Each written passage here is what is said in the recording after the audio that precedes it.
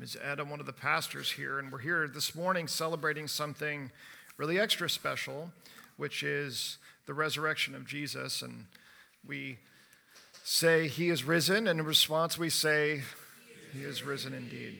Amen. Because there's no better news than that for us. There is so much contained in Scripture. There is so many stories, and there is so much for God to communicate to us about who He is and who we are.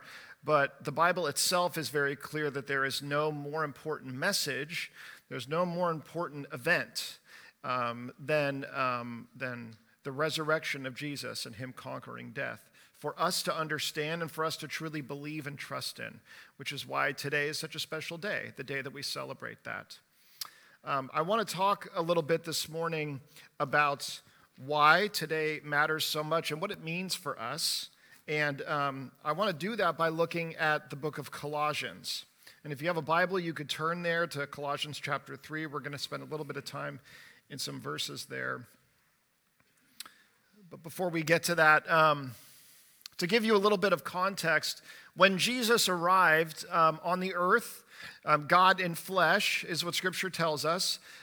He came sort of to the Jewish people and who had been looking forward to a Messiah to come, somebody to come and save them. Now, they had their own very specific idea of what a Messiah was going to look like, just like we today all have our own ideas of what a Savior would look like, because we all have different problems and we all have different things that we think need to be fixed in the world, things that we think we need to be saved from. And it was no different at that time as well. The Jewish people were, when they heard of a Messiah who would come and save them, they thought that this would be someone who would come and save them from their enemies, somebody who would come save them from their Roman oppressors, somebody who would come and save them from the corrupt and the controlling government, the world outside of their people. Maybe someone who would come and save them from the wicked and the weak people who didn't do as good of a job as the Jewish people did, as following the rules and the law and being clean and pure. They would look at those people and say, they're the problem with the world, and what we need is a way to be rescued from having to deal with them ever. The enemies outside of their borders, the people that wanted to attack them and take their land and have been doing so for so long. They wanted security, and they wanted to not have to deal with that invasion. They wanted happy lives. They wanted abundance. People were waiting for a Savior who would come and do those things. And when Jesus came, they didn't believe that He was the Messiah because He didn't do any of those things. He didn't go after all the people who weren't as holy. He didn't go after the government and the authorities. He didn't try to take a position of power. He didn't try to defeat enemies and people that were on the outside that were looking to come in. Jesus didn't do any of the things that the people thought a Messiah should try to do. And because of that, they rejected Him. Because of that, they said He must not be the Messiah. In fact, He's a false Messiah. He's claiming to be God. And so they killed Him. What then would happen is Jesus Himself would be resurrected. He would return to life. He would come back from death. And in doing that, He would make sense out of a whole lot of the stuff that He had said leading up till that point. So many things that had confused His disciples, so many things that didn't make sense about the kind of Messiah He was, all of a sudden made sense, because now it was clear to anyone who cared enough to pay attention, to try to put the pieces together, people who actually interacted with Him in the flesh when He came back and walked on the earth again. It was clear that what He had come to defeat, what He had come to conquer, was not one set of bad guys, was not one kind of behavior, was not one culture of people that He thought was the problem. It wasn't one set of rules or regulations. What He came to defeat was really the ultimate thing that is after us. The ultimate thing that we all live in dread of, the ultimate thing that we cannot escape no matter what great leader comes and tries to buy us a little bit more time or a little bit more happiness. What He came to defeat was death itself, which is good news. It also made sense of the fact that He could be killed by His enemies and not actually be defeated by them. And so we know that after the resurrection happened, we know that a lot started to make sense to His disciples. A lot started to make sense to the people who had been following Him, and had started to get really confused about things leading up until that point. The truth is that try as hard as we might, we cannot conquer death. We cannot overcome it. We cannot defeat it. No amount of technology gives us the ability to do that, although we are trying as hard as humanly possible to not only prolong our lives, but to find ways to defeat this thing called death. And there are people who believe that we can and believe that we will, and maybe even they will not see death if they can invent the right technology, if they can come up with the right way to get around this thing that's sort of chasing us all down. I think the question that we have to ask this morning is if Jesus did indeed rise from the dead and was resurrected, as he says, as eyewitnesses attest to, as we have numerous accounts of, then what does it mean for us? What does it mean for each and every one of us? There's something that we read about in Colossians, and Steve, I don't have my clicker, so could you go to the next verse? It's in Colossians chapter 3, verses 1 through 4. This is a letter to the Colossian church from Paul and the Colossian people, I should say. And Paul says this to the people in the church there in Colossia. He says, if then you have been raised with Christ, seek the things that are above, where Christ is seated at the right hand of God. Set your minds on things that are above, not on things that are on earth. For you have died, and your life is hidden with Christ in God. When Christ, who is your life, appears, then you also will appear with him in glory. Can you go to the next slide, Steve? The very first verse here says this: if then you have been raised with Christ. And this matters more than anything else that we're going to talk about this morning, more than anything else in this passage. This matters the most. It's something that Paul assumes. And it's something that is why we celebrate the resurrection of Jesus so much today. We celebrate his resurrection because what he told his followers and what he tells us is that because he was raised from the dead, because he was resurrected, then any who believe in him and who trust in him themselves are raised to life again. If then you have been raised with Christ, Paul is assuming that anyone in the church there who professes faith in Jesus, the first thing that we see here, and it's the most important, is that we too are raised with Christ. In fact, Paul doesn't say you will be raised with Christ. What he's saying here is that you have been raised with Christ if you believe in him and follow him, which is incredibly good news. What this says to us is that we've already defeated death if we believe in Christ. We have already begun living something called eternal life. Oh, is it a Bible? Oh, a Bible's talking. All right. We should just listen to that. I think it's better. Its voice is probably a lot better than mine. The good news about this, and it's something that is very important for us to understand this morning, is that if you put your faith in Jesus, then eternal life begins now. It doesn't begin later. It doesn't begin after your death. That you begin living eternal life.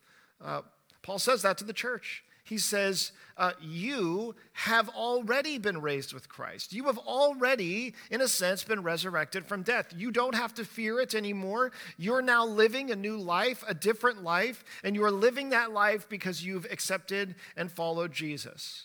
If you're a believer here today, the moment that you came to faith, that you said, God, I trust that Jesus is who will save me, that I will not be justified by any of the good things I try to do or any of the accomplishments I have in this world, that I will not be saved and justified by anything anyone else comes up with that they think is worth it, that they think will save me or them or anything, that will save our society, that if I trust that really the only way that I will have life is in Jesus himself, which is a lot of trust. It's a lot of trust to put in another person, right?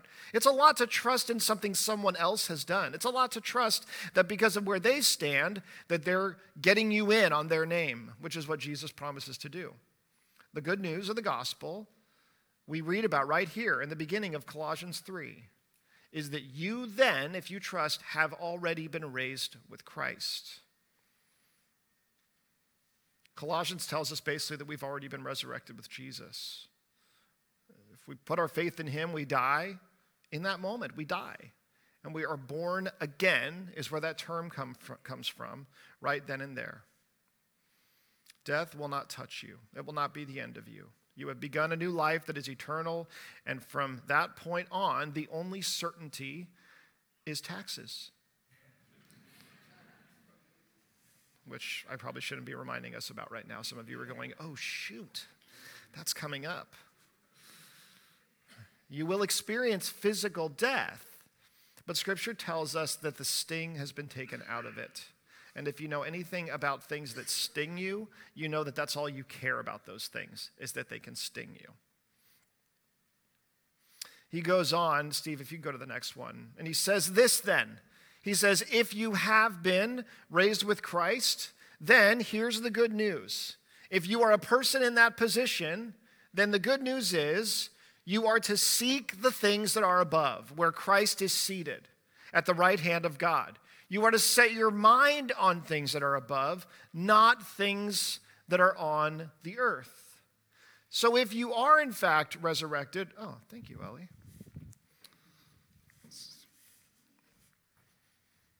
It's my wife, Ellie, everybody.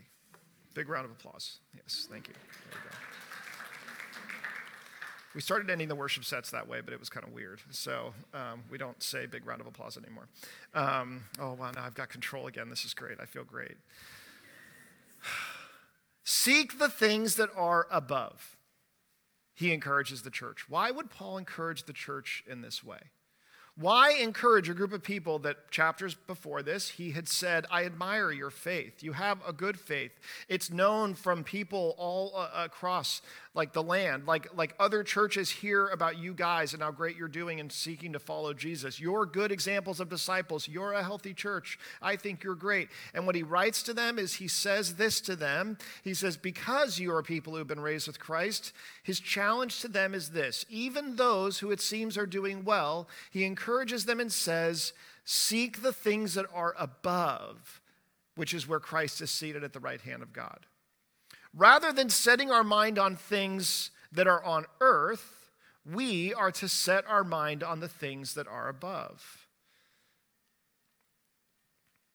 It means, what he says here, that what we are to do then is to fight this urge, this habit that is kind of in our bones and in our flesh, to keep living as though we are really a part of this world and this life more than any other.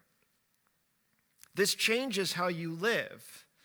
But the urge that we have is to live as though the most important thing going on is this life right now, not this other life that he says we have already begun living. It's our tendency to take the things that we physically, tangibly experience every day in this life, our job, our families, our marriages, my car, my lawn, the next election. These are all the places where my mind goes when left to itself. My thoughts are prone to wander back each day to what? To the things of this life and of this world. And he says, you have been raised again to a new life already. And so because of that, allow your thoughts to drift back to the most important thing. And we read elsewhere in Scripture that we are to fix our gaze on those things. Set your mind on those things, he says. Seek things that are above. Scripture often uses the language of setting your eyes on something, fixing your gaze on something. And the reason for that is because the idea is where you fix your gaze and your eyes, that's where you're going to head. That's where you're going to go. The heart is often described as like where you already are. Your heart is the center of your being. So if your heart is set on something, then it means that's the most important thing to who you are as a person right now. And so what's going on in your heart matters a lot for the way your life is living in this moment. Where your eyes are fixed, where your eyes are set, says everything about where you're going next. It says everything about what you're focused on and what you're thinking about coming next. This is so difficult for us, but we know the truth of fixing our gaze. If you're in a boat and you're on the ocean or you're on a body of water and you want to get to a certain spot, it is as simple as fixing your gaze and your eyes on that spot and aiming for it. When you take your gaze off of it, when you lose sight of the objective on the horizon, then you can end up going anywhere. I remember once getting a text message from my wife a couple years ago, and like a year and a half ago, and it was a picture of my son's face, and he had a big hole right here and like a cut right here on his forehead, and I thought, that's not good. And so I get a phone call from my son, And it turned out that he had had some kind of an accident at school. And so he called me and he said, "Hey, Dad, I'm on the way to the urgent care. They're going to put stitches in my forehead." I said, "What happened?" He said, "I was on the playground and we were playing football and I was going for the catch of a lifetime," is exactly how he put it. And he said, "I was running and I kept my eyes on the ball. And the good news is I caught it. But the bad news is I ran into the monkey bars right after I caught it. And my glasses cut my forehead."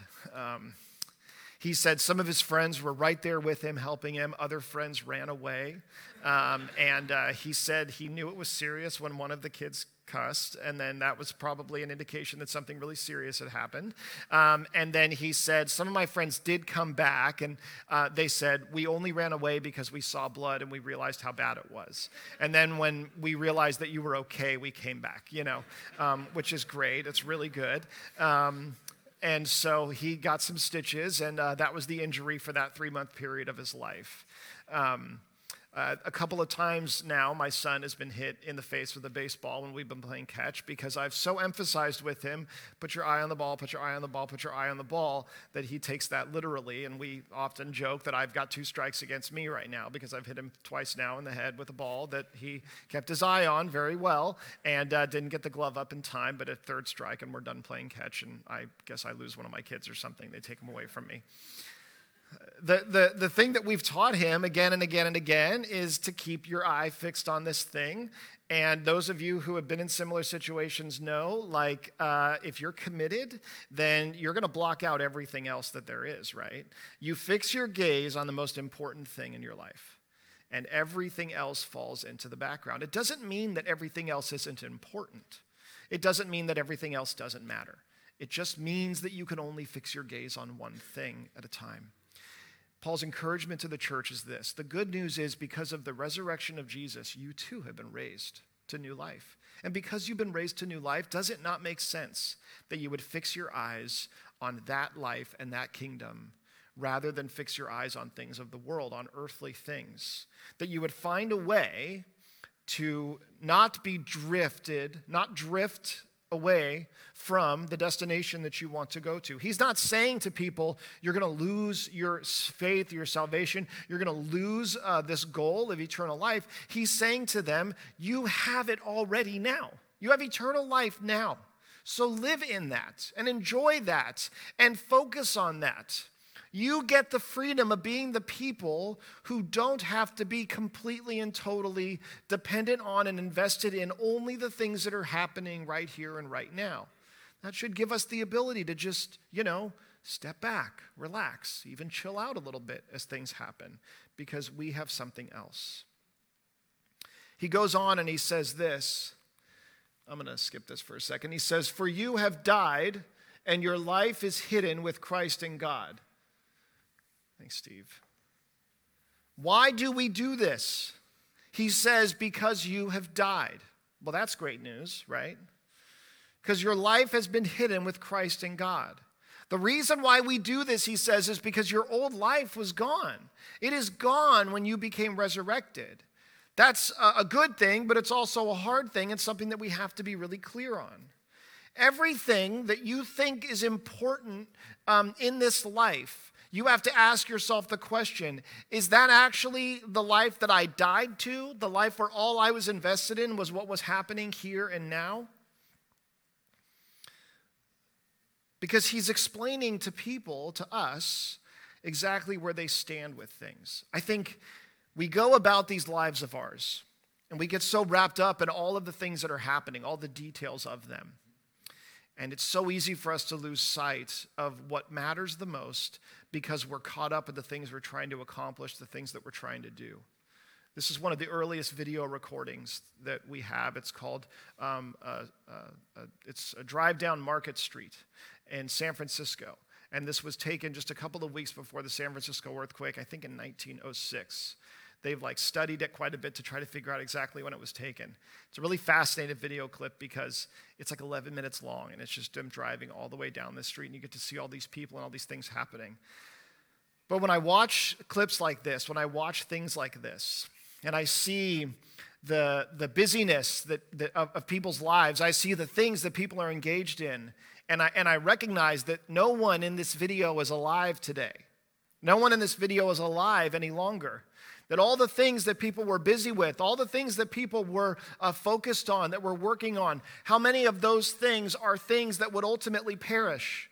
How many of those important, urgent, necessary things that we have to get done, that we have to take care of, are things that would fade into the background of time, things that we would not know about later? How much of life ends up being like this? You see, this isn't the way our world tells us that it works. Our world tells us that we are the most important thing ever, and that this time in our world and our life is the most important time in our world and our life ever. That our generation, that the job that we're doing, that the problems that we're facing, that all of these things are the most important things that we could possibly focus our entire life on right now. When in reality, so many of these things are things that will fade away, that will wither away into time, into the past. The question is, have we died to a life, and there is a new one that we now get to pick up and live in the power of Jesus, but we're still so focused and wrapped up in these urgent things that we think have to happen, these things that we get consumed by because people around us who don't have a new life might be consumed by. That instead, what we can do is we can stop, take a break, we can kind of zoom out a little bit, we could take a deep breath, and instead of believing you are the most important person, what you're doing is the most important thing, your work is the most important work anyone's ever going to do, if you fail, if you take a day off, if you slow down, things are going to fall apart. It's going to be terrible. Maybe just relax a little bit and have some perspective. You're no longer competing for a prize. And the best news of all is that you have nothing to prove. You have nothing to prove now. Because the good news, he says, is that your life is hidden with Christ in God. Hidden with Christ? At first when I read that, I thought that's kind of a cool idea. The idea that nothing I do, I'm really going to see it. People aren't going to see it. Maybe it's going to be in secret. No, that's not what it's talking about. When it's talking about hidden, if you translate this word, it basically is just when you hide something to preserve it, right?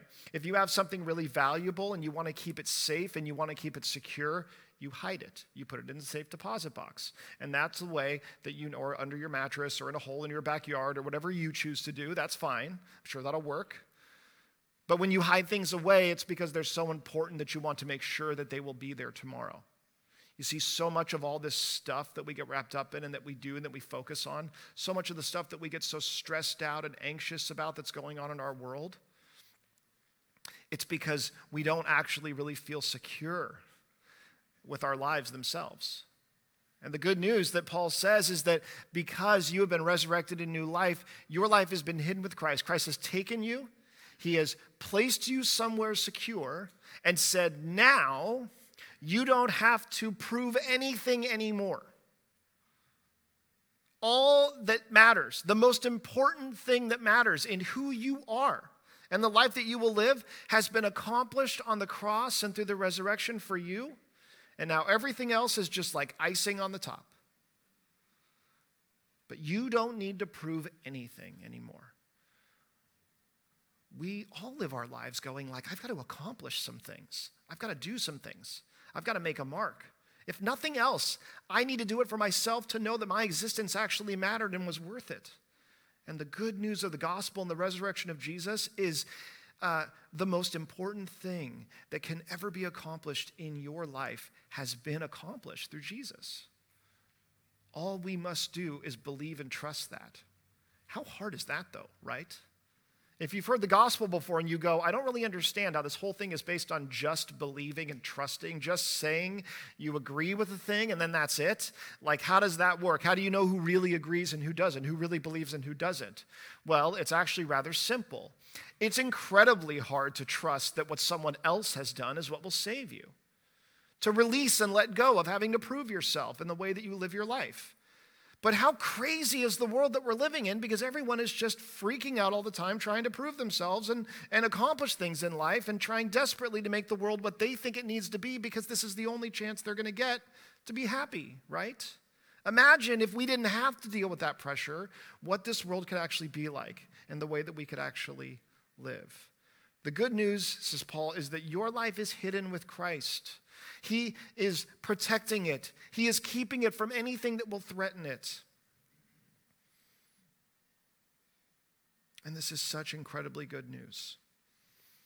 The great news about Easter, the great news about the resurrection, is that we look ahead to glory, and yet we also can experience some of that glory now. When Christ, who is your life, appears, and he will appear again in the flesh, then you also will appear with him in glory. All the glory that we have to look forward to, we have because of Christ and what he has done. So we fix our eyes on that, on what is to come. Not because we're escapists, not because we don't care about this life and this world that we're living in. It's not for that reason. It's because we know that this world and this life is not where we're going to accomplish something that's going to actually change things for us. That we are justified by what happens here, by what we accomplish here, by the inventions that we make and the things that we achieve. You see, when you know that you don't have to prove something, you're now free to love your family without needing something from them in order to justify your existence. Aren't the best parents the ones that don't need their kids to turn out a specific way so that they can actually love them freely without expectation? Aren't the best employees people who can work the hardest and be devoted to what you're doing, not with their own selfish ambitions because they need a certain reputation, they need people to see how good they are at doing something, but they actually care about what you're accomplishing together? Aren't the best friends the people who can be there for you without desperately needing to be the most important thing in your life all the time? When you remove our need to prove things in all these areas of our lives, when you remove the need that we might have for this life to be what matters and justifies us, then you're free. You're free to actually enjoy the good gifts that God gives us in the right perspective. The good news of the resurrection, it is not just for people. Well, the question that we ask is ultimately this: what life am I living? We can't not ask this question. We have to ask this question because this is the encouragement that is being given to the church. Where is your gaze fixed? Where is it set? Have you been resurrected with Christ, and yet you're still living an old life? If so, don't. There you go. Don't. And if you're someone who's never chosen to trust in Jesus, then when we talk about the resurrection, we talk about something that actually happened, something that was proven. We talk about something that there were eyewitness accounts of by people who were pretty self-deprecating of themselves in the eyewitness accounts. That the people who gave us those eyewitness accounts ultimately gave their lives. And lots of people give their lives. Lots of people martyr themselves for something that they don't have personal experience of. But Christianity is the only faith that actually the people that pass the stories along, the narratives along, are the very people who themselves were crucified for these things. Why did the tomb stone get rolled away? Couldn't Jesus pass through it if he wanted to? Yes, he could have. Why did the clothes have to be laid down there the way that they were? Couldn't they have just not been there at all? Yes, of course they didn't need to be. Why did all of these things happen the way they did? So that the people who witnessed it would see what happened. So that they would give testimony to what had happened. So that they could share with others the facts and the evidence and the truth of what happened, because Christ knew that our hope would need to be in what we could verify and what we could know was actually true, not just some legend or some fairy tale or some story that was written down that was detached from any real experience. If you haven't chosen to follow Jesus, then know that this thing that we talk about, the resurrection, is based on actual facts of things that have happened. And the question then is, if he has been resurrected from the dead and he says, I offer that new life to you, then have you received that? Because you can. The resurrection is for people who are actually dead. It is not for people who are just not doing very well. The resurrection is for those who have died to this life and accept that the only hope can come in the life that Jesus brings with us eternally. Forgiveness is for people who are actually sinners. The grace of God is for people who are a true mess. Jesus comes and offers these things to everyone, not just some, not just church people, not just people who behave a certain kind of a way. He offers them to everyone. The good news about Easter and about resurrection is that because he has been risen, we ourselves are also risen with him. I think the question is, are we living that new life, that eternal life now, or are we waiting for something? Are we waiting and trying to focus on as much of this life as we can get, and then we plan on starting eternal life later? Because that, it seems, would be a huge mistake. Let's pray. Father,